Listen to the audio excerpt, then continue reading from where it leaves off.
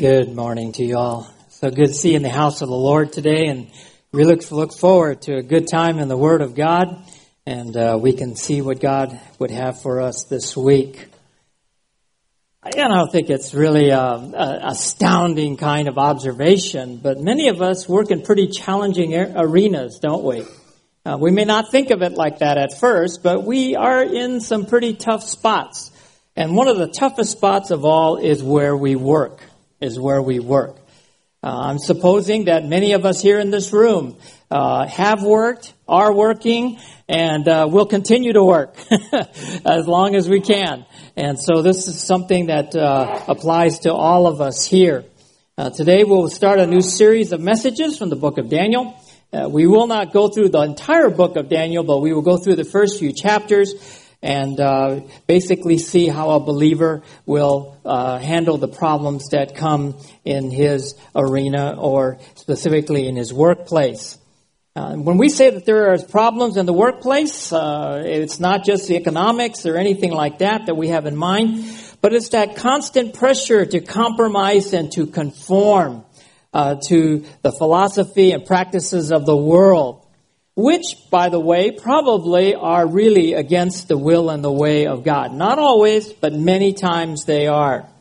At times we can feel the immense pressure to compromise and give in to living according to the standard of the world, which sometimes calls us to really think hard about ethical questions, moral questions, and motivations and behaviors. And so these things cause us a lot of pressure. We're confronted and we are challenged to live according to a standard that promotes several different thinkings. Like, for example, these may sound familiar to you. A standard that says the ends justify the means. Okay? So whatever the goal is at the end, we can use any means to get at it. And then there's a standard whose mantra is winning is everything, but ultimately it should be changed to winning is the only thing. That's the world for you, you see? And as they look at things from where they sit, this should be the main operating principle. It's a standard that flies the flag that says above anyone else, watch out for number one. Watch out for number one. Doesn't matter about your coworkers. It doesn't matter about the company or the vision or all this other stuff. But the main thing is to watch out for yourself. It's a standard that condones that it's okay to sacrifice those ahead of you on the way up the ladder. That it's okay to sacrifice those on your way up the ladder. And we can go on and on and on. But you get the point. The standard of the world really presents itself with many challenges to the believer. The believer has to, as they work, they have to ask themselves and answer serious questions, such as, how can we be the salt of the earth? In other words, attracting people to Christ if we've lost our saltiness. If people can turn around and say, you're a hypocrite. You say one thing, but then you do another. See, game over. And so how can we be the light of the world when darkness seems to swallow up our hearts? That's a good question. You see. And then questions like, how can a child of God ever hope to change the world if the world is forever changing the child of God? We have to ask ourselves, who is impacting who? You see. And so if we're at work, and we're being challenged, and we're giving up, and we're giving in, we discover that we are being changed instead of us changing the world, right? And so these are the kinds of challenges that face us. Well, if you find yourself down and discouraged over the battle for your mind and heart, there is encouragement and hope. And that comes from God's Word. When we study the life of Daniel, hopefully we'll see how one follower of God dared to go against a godless system, and he prevailed.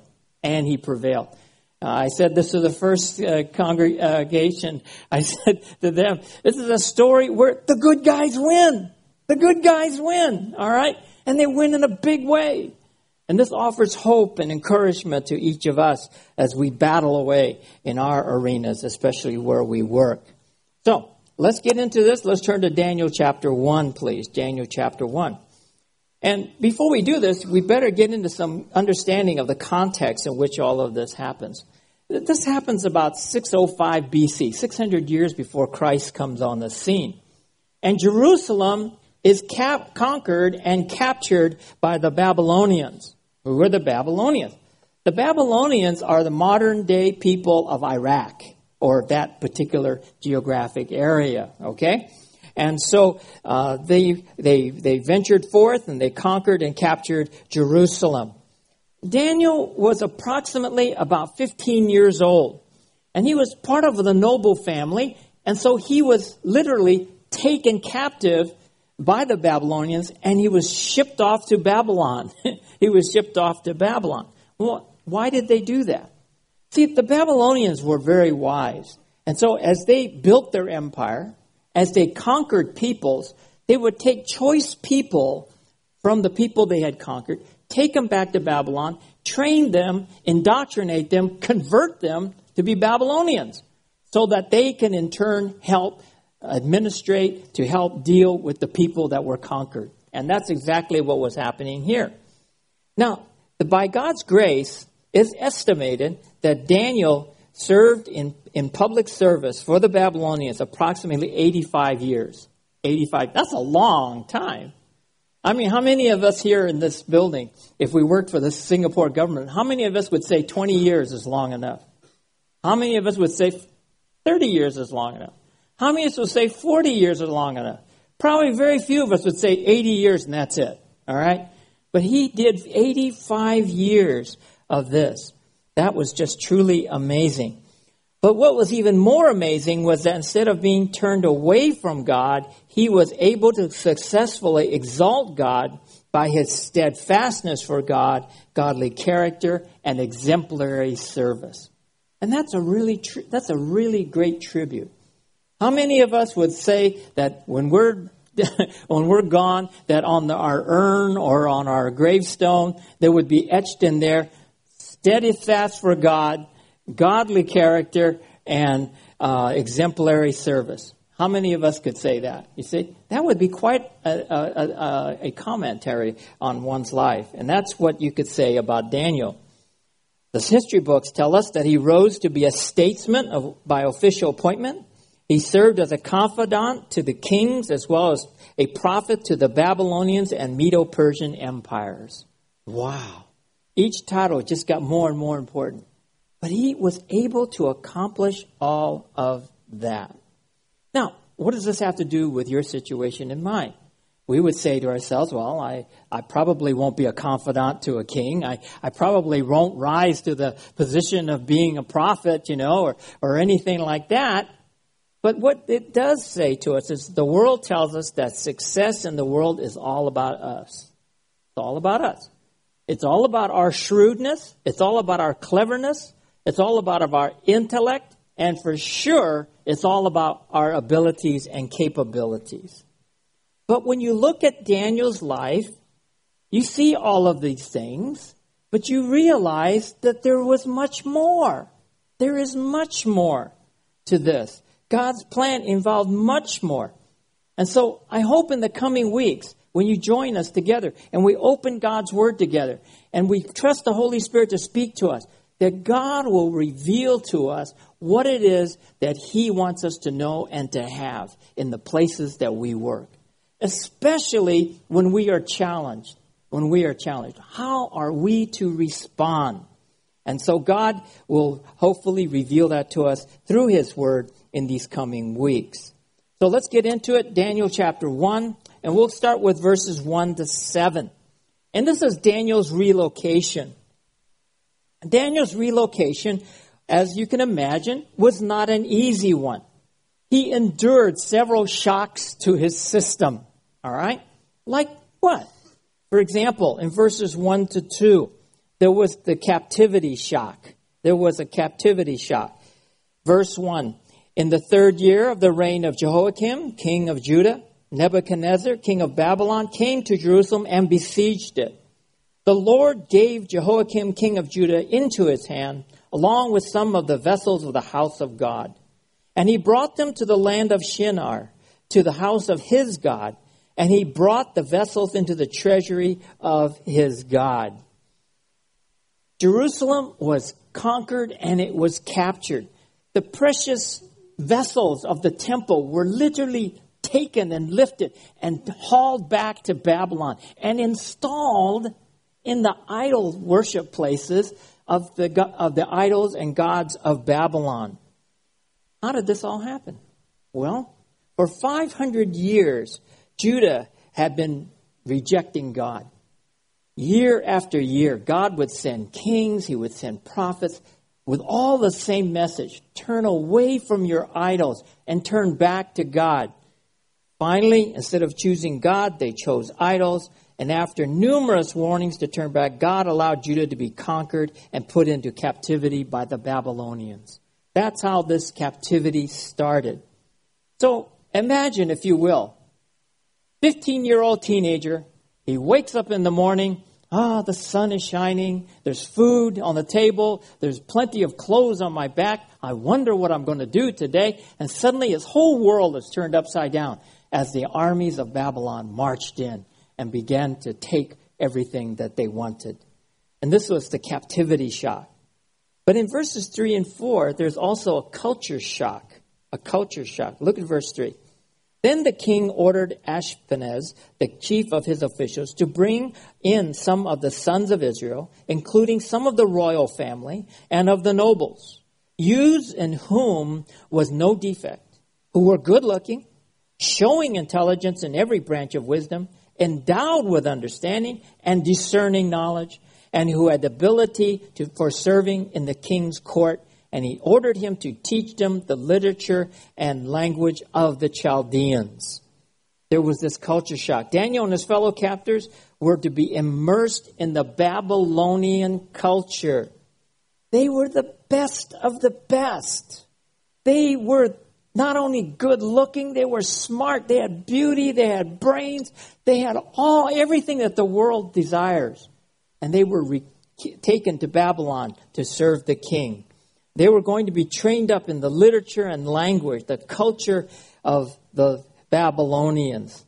And they were being put into the process of being transformed into Babylonians, if you will.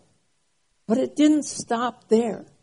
The shocks continued because there was one more, and that was an identity shock. Verses 5 through 7. In verses 5 through 7, the king appointed for them a daily ration from the king's choice food and from the wine he drank, and appointed that they should be educated 3 years, at the end of which they were to enter the king's personal service. Now among them from the sons of Judah were Daniel, Hananiah, Mishael, and Azariah. Then the commander of the officials assigned new names to them. And to Daniel, he assigned the name Belshazzar. To Hananiah, Shadrach. To Mishael, Meshach. And to Azariah, Abednego. Identity shock. They were given, first of all, the best of the Babylonians had to offer in terms of education, also food, drink, and so forth. And they were given the best positions, if you were. Boy, it almost sounds like a recruitment drive for some companies, right? Where they wine you and dine you and they promise you all these good things, and if you decide you want to get an MBA, we'll pay for it, just come serve us for 29 years, and all this kind of stuff. So on and so forth.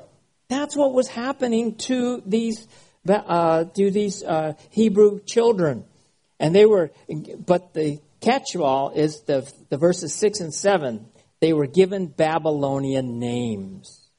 Now, at first you say to yourself, what's in a name? What's in a name? What's the big deal about a name? Okay? And so it is a big deal. Because in the names was reflected their hopes and dreams of their parents of who they would be as they relate to God. And so, for example, Daniel's name went from God is my judge to Belshazzar, meaning Bel protects the king. Bel was one of the gods of the Babylonian.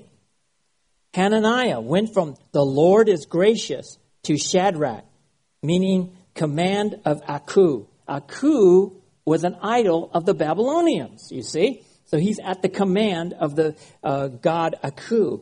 Mishael went from who is like the Lord to Meshach, who is what Aku is. And then the last one, Azariah, went from the Lord is my helper to Abednego, servant of Nego, a god of Babylon. You see? So the identity and loyalty of each Hebrew person was being challenged. It was being changed. Okay? So suddenly their identities were being changed from a Jewish identity to a Babylonian one. Now, the world system is constantly trying to get us to see things their way, to leave our love and loyalty to God for its gods. Who are the gods of this world? Who are the gods of this world? Well, it could be me, myself, and I. That about fills it up. That about includes everything you want to have. That's the God of this world, little g, the gods of this world. What about the idols of this world? What are the idols of this world? The idols that the world wants you to worship would be the power, position, and possessions. Those are the idols that the world wants you and I to worship and to bow down to. And then, so the idea is to get us to forget and to abandon our identity in Christ. But we must not let that happen. We must not let that happen. We must be wise to the way the world is luring us. The world is seeking to entrap us. That's what they do. That's what it does. When I was back in Texas, we had a new graduate who had their first job. And there's nothing more fun than watching a new grad with his job, okay? He finally has money, and it's his own money, you know. And he sees the world very different than when he was a student and when he was an intern, let's say. And so suddenly now he's a full-fledged working adult, tax-paying adult, okay? And so I went to him after the first week of his job. I said, how's it going, man? I heard that you just had your first job, and, you know, you must be just enjoying it to no end. And then suddenly his smile turned to a frown. He says, Pastor, I cannot believe this. I cannot believe this place. He said, you should see all the shenanigans that are going on. He says, I watch the way people treat each other. I see and watch, you know, how the, you know, this happens and that happens. Man, I said, you know, it's dangerous place, Pastor. You know, and I said, wow. I wanted to say to him, welcome to the real world, you see. But suddenly this is all finally dawned on him. And then he says, and get this, Pastor, get this. I went to one of my coworkers who had been there for a while. And I said, what can I do to adjust?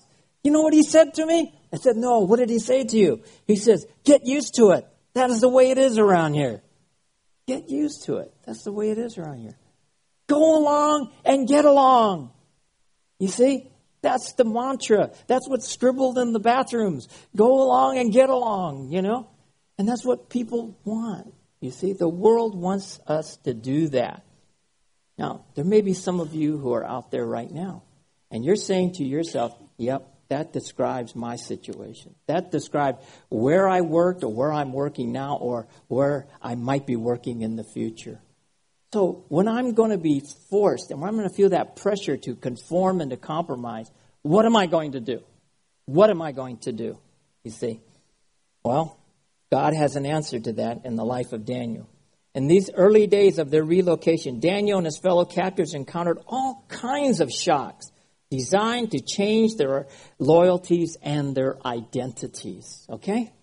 And so we as believers cannot forget our identity in Christ. We belong to Christ. We belong to God. Well, this relocation then brings us to the second part, and that's Daniel's resolve in verses 8 through 16. Daniel's success involves something more as his convictions were being challenged, okay? So read verse 8, will you please? This is Daniel's resolve. Daniel chapter 1, verse 8. And it says in this verse, but Daniel made up his mind that he would not defile himself with the king's choice food or with the wine which he drank. The key words there are Daniel made up his mind. That was his resolve. But why did he feel so strongly that he had to make this commitment? Why did he have to resolve to be this way? Why didn't he just give up and give in? Why not? Wouldn't have made life a whole lot easier, right? Well, you got to remember that Daniel grew up during the time of King Josiah. Who was King Josiah? King Josiah was one of the good kings of Judah. And what he did was that he tried to turn the nation back to God. He reestablished the supremacy of God's word. He wanted the people to turn from their idols and go back to God. So as Daniel grew up, Daniel knew the dietary laws that God had prescribed. He knew what was permitted to eat and what was not permitted to eat. And when he saw the menu that was given to him for his next meal, he says, I can't eat this stuff.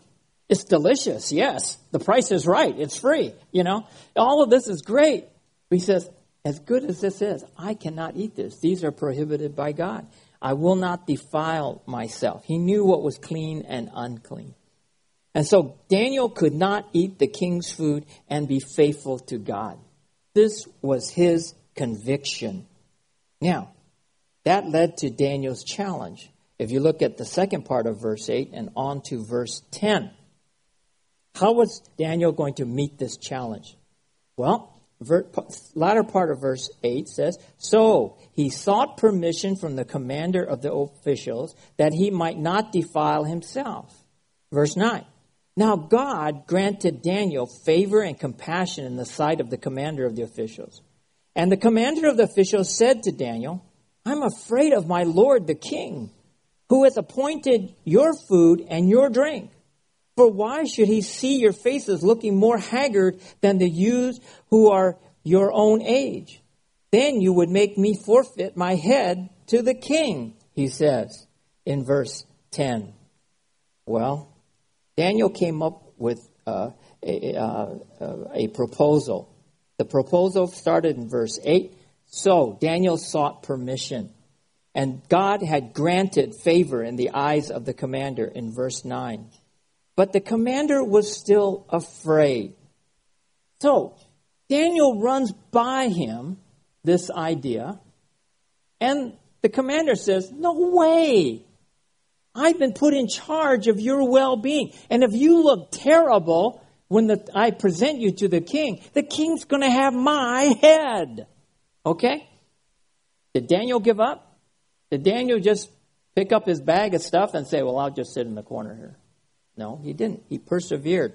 Daniel's perseverance is seen in verses 11 through 13. But Daniel said to the overseer, whom the commander of the officials had appointed over Daniel, Hananiah, Mishael, and Azariah, please test your servants for 10 days, and let us be given some vegetables to eat and water to drink. Then let our appearance be observed in your presence, and the appearance of the youths who are eating the king's choice food, and deal with your servants according to what you see. Daniel basically says, look, I understand your problem, so test it for 10 days. Give us a test. Just 10 days. That's all I ask. Just 10 days. Let us then compare what we look like with those who have eaten the regular menu. Okay?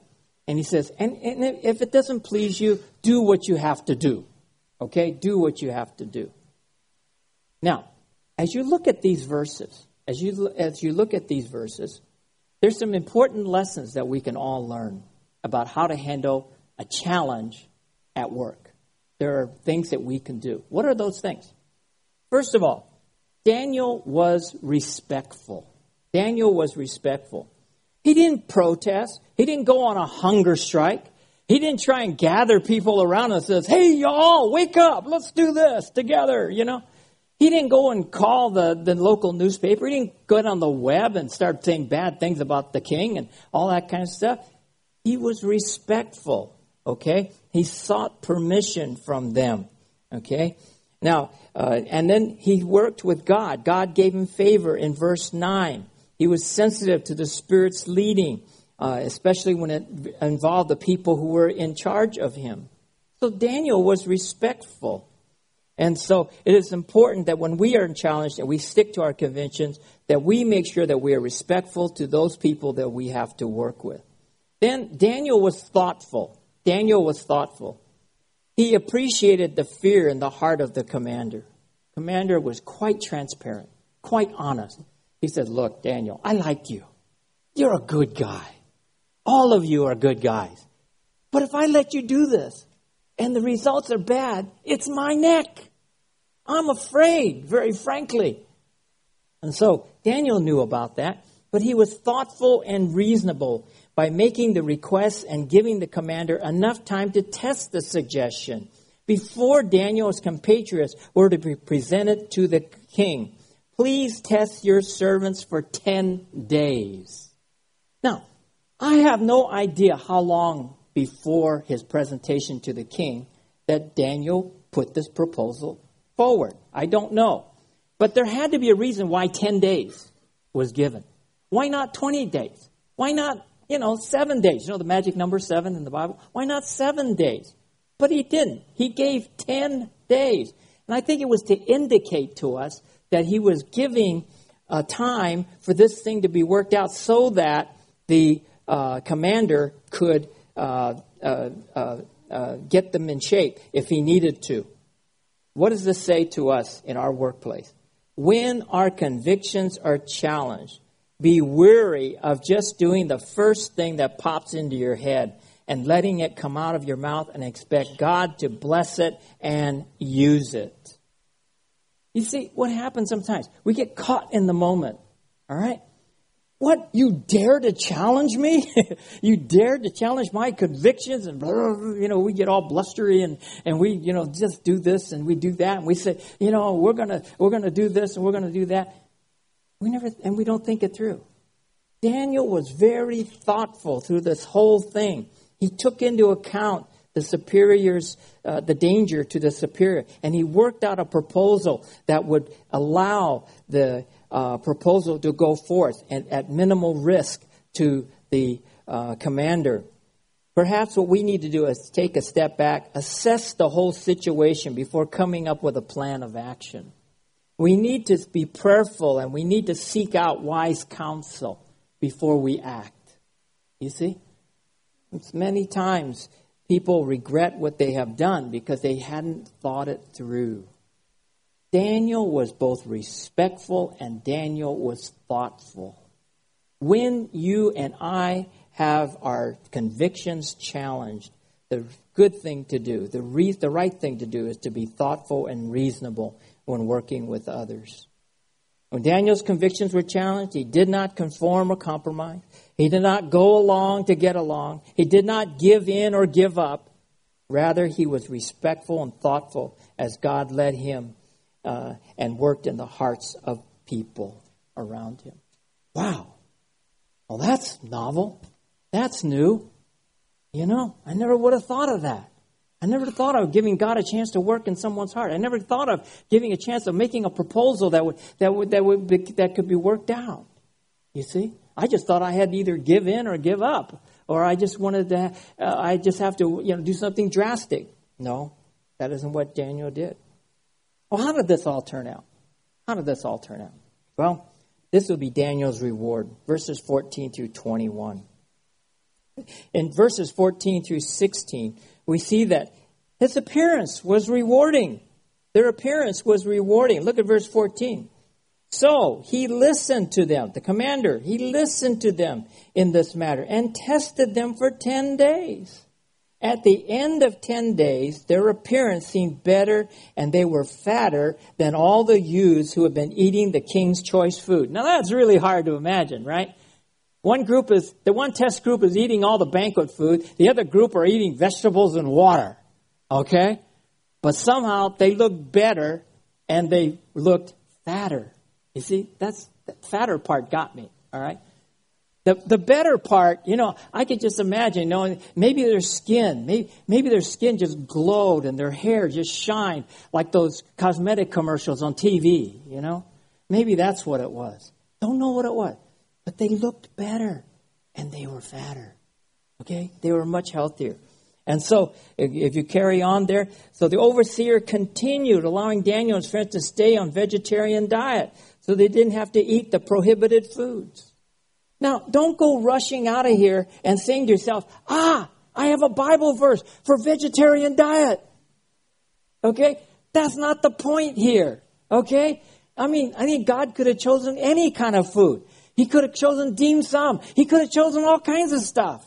Right? But he happened to choose vegetables and water. Maybe bare minimum. Okay? And yet they came out looking better and fatter.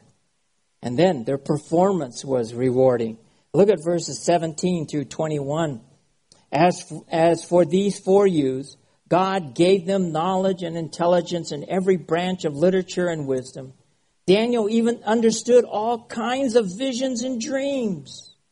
Then at the end of the days which the king had specified for presenting them, the commander of the officials presented them before Nebuchadnezzar. The king talked with them, and out of them all, not one was found like Daniel, Hananiah, Mishael, and Azariah. And so they entered the king's personal service. As for every matter of wisdom and understanding about which the king consulted them, he found them 10 times better than all the magicians and conjurers who were in all his realm. And Daniel continued until the first year of Cyrus the king. So what happened here? God gave them the abilities they needed. And out of them all, no one was able to compare. And they entered into the king's service. They were 10 times better than everyone else. And not only that, after Nebuchadnezzar passed off the scene, Daniel was extended a contract to serve Cyrus too. Wow. That is really amazing. God enabled Daniel to surpass everyone else and to become trusted confidants to King Nebuchadnezzar and King Cyrus. How might God reward us? How might God reward us? Well, the way God may reward you and I for staying firm when our convictions are challenged may not be what we expect or maybe what we want even. For example, the reward may be a clear and clean conscience. A clean and clear conscience. Can you put a price tag on that? I don't think you can. But that's a mighty thing to have. A clean and clear conscience. It may be the peace that passes all understanding. Many of you sometimes tell me that you haven't slept in days, weeks, months. Why? Because you have no peace. And yet God may reward you with peace that passes all understanding. Why? Because you have stood steadfast and firm when your convictions were challenged. Your reward may be a new boss, a new job, a new company. The possibilities are limitless. Really? Yeah. Well, I thought I was going to be here forever. I didn't even think out of the box. I never thought of leaving. True. It may not. But that may be what God has in store for us. Back in Texas, we had a gentleman that was in our church, and he shared with me one day. He says, "Pastor, I'm going to have to leave my job." And he's a very humble guy. He's a very honest fellow. And he just said, the stuff that's going on there, I can't be a part of it. I can no longer sign off on this stuff. And so he turned in his resignation, and he explained to the people, his supervisors and the bosses, why he had to leave. And they weren't very kind to him, but he left the company. And then after that, he had a period when I guess God figured he needed some rest because he had been through so much. So he took a rest for a little while. And then he was applying for jobs and didn't hear anything. Then one day he heard from another company. And this other company was a much better company. And they hired him. And so he was curious. So he asked them, he says, I know you have a lot of applicants. I know that times are hard. Can you just sort of tell me why you hired me? And the guy that was doing the hiring said, very frankly, It was because of your character. We wanted a guy who was honest and with integrity. And so we wanted you. We were led to you, and we wanted you. So he went to this other company. Far better situation. Far better relationships with people because they were all on board and they were all in the same category. So what will your reward be? What will your reward be? I don't know. But it could be a clean conscience. It could be a peace that passes all understanding. It could be a new job. I don't know. You see? You can't put God in a box because he thinks out of the box. All right? And so this becomes important. Daniel's convictions led to a challenge, which led to a powerful conclusion. Daniel and his Hebrew brothers surpassed all expectations and settled into trusted positions of great influence and impact. How much influence? How much impact? You got to come back and hear the rest of the story, all right? And so then you'll begin to see how God used those men with great impact and great influence. As we close this off, what are you going to take? How can I make this work? Well, the first thing you need to do is be committed to the Lord, competent, capable, and considerate. Be resolved, my friend. That's what Daniel was. He made up his mind at the front end. I will not be defiled. He knew that. And he was committed to that. 1 Peter chapter 3, verses 13 through 16, the New Living Translation. Now, who will harm you if you are eager to do good? But even if you suffer for doing what is right, God will reward you for it. So don't worry or be afraid of their threats. Instead, you must worship Christ as Lord of your life. And if someone asks about your Christian hope, always be ready to explain it. But do this in a gentle and respectful way. Keep your conscience clear. Then, if people speak against you, they will be ashamed when they see what a good life you live because you belong to Christ. Wow. But you have to be resolved. I have to be resolved. Now, I want to warn the video person back there. I'm going to have to jump down to other verses because we're really running short of time. Perhaps there's someone out there that says to themselves, Pastor, I believed exactly as you believed many years ago. But I've gotten sucked up into the system, and I have to confess, I have given in sometimes. And I'm sad to say that. But after hearing your word, I really want to get back on track. What can I do? Well, in Psalms 51, verses 10 through 13, perhaps this would be your prayer. Psalms chapter 51, verses 10 through 13. Create in me a clean heart, O God, and renew a steadfast spirit within me. Do not cast me away from your presence, and do not take your Holy Spirit from me. Restore to me the joy of your salvation, and sustain me with a willing spirit. Then I will teach transgressors your ways, and sinners will be converted to you.